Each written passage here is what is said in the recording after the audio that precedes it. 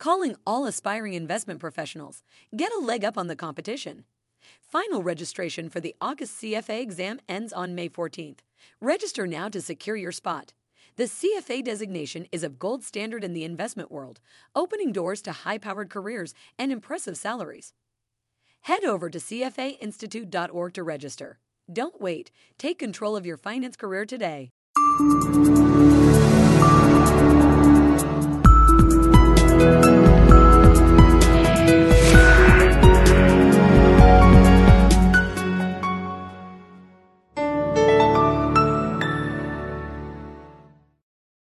Investing in small and medium-sized enterprises. Is there a role for the state? We're going to explore this question in the context of the Gulf Cooperation Council countries. I'm Usman Hayat from CFA Institute, and I'm joined by Mr. Abdul Aziz Al Logani. He's the Vice Chairman and the Executive Director of Kuwait National Funds for SME, which was established in 2013. Welcome, Mr. Abdul Aziz. Thank you for receiving us. Thank you, Usman. So let's start off by describing what exactly is an SME in the context of the GCC. This is a question that's actually quite important because we keep on referring to SMEs without a proper definition that is standardized or streamlined across the GCC states. So you'll find different definitions from one country to the other. However, in Kuwait, as per Law 98/2013, which called for the establishment of the National Fund for SMEs Development, the definition of a small business is that with less than 5 employees headcount in Kuwait, as well as paid-in capital less than 250,000 KDs, which is close to around $900,000. And a medium business being that of up to 50 local employees and up to 500,000 KDs in paid-in capital. With that said, and beyond what has the scope or what has the law described, we've also put in other parameters to gauge or define an SME, which is an asset base not exceeding 2 million KDs and revenues not for the financial year not exceeding 2 million KDs. Excellent. So there is relatively clear definition of an SME, but does this definition vary across GCC countries? It does vary, and you will find the same parameters, but the figures actually being different. But the parameters are the same. Okay, excellent. And is there an issue for these SMEs to access finance? I think over the past 5 years, there have been plethora of activities for early stage funding across the whole GCC. As a matter of fact, if I take the GCC countries, they have been specializing on what part of early stage or what segment of early stage funding is this specific entity responsible for. In Saudi, for example, there are around 9 different public initiatives for early stage entrepreneurship funding.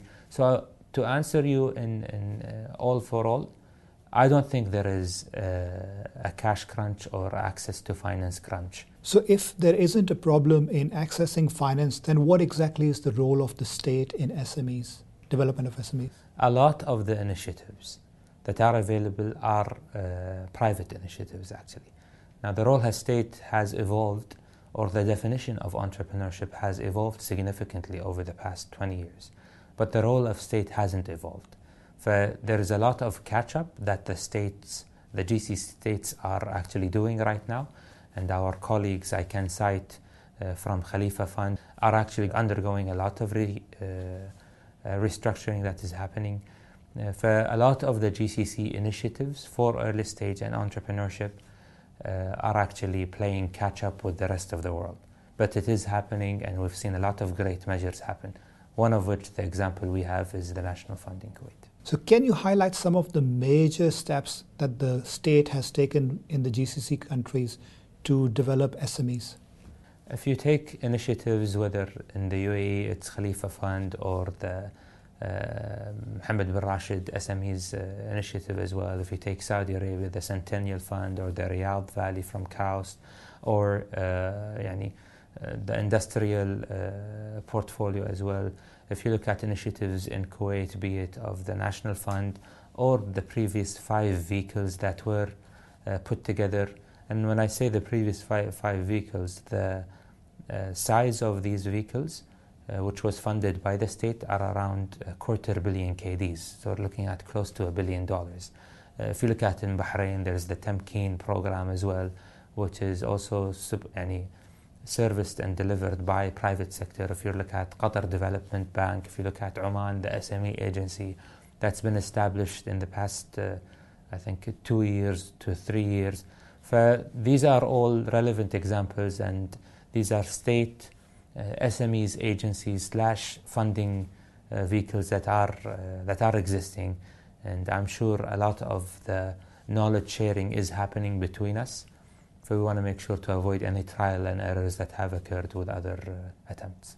So across the different measures that states have put in place to encourage development of SMEs, which one would you highlight as the most successful? I think it's a bit too early to judge. And we need to, if we were to benchmark properly, I think we first need to get the right ecosystem requirements and base the relative success on that.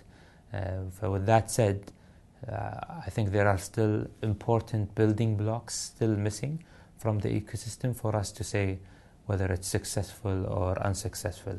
What's very important, I think, is predefining what success is. And coming from a school of thought where if you can't measure it, you can't manage it, I think is very important to impose. What's important is putting the right benchmarks, right KPIs to mark our success / failing attempts.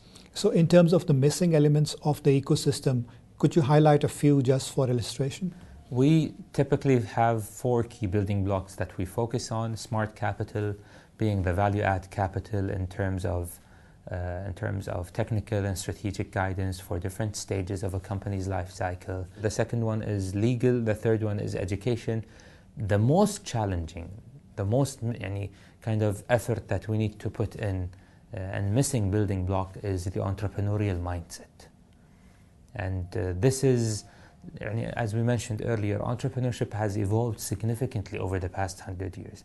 An entrepreneur 100 years ago used to buy low and sell high. That was the mindset, regardless of what the commodity or service is. An entrepreneur in 2015 creates positive impact in the communities we live in, makes people's lives a lot more efficient, makes people's lives a lot easier. So how would you summarize your thoughts on investing in SMEs in the GCC? I think that the past year precisely marked a very important point, which is the role of state. A lot of state initiatives at the beginning only focused primarily on seed programs, on someone with an idea that they would fund, and really in terms of follow-up or kind of value add to the economy hasn't been significant. So with that said, I think that the role of state has been amplified and has been carefully scrutinized as well as reformed over the past year. And 2014, I think, saw the birth of a lot of very important initiatives on the policy level as well as the late stage funding level. So SMEs funding in the GCC, private sector has played a magnificent role over the past 5 years in acting as a catalyst.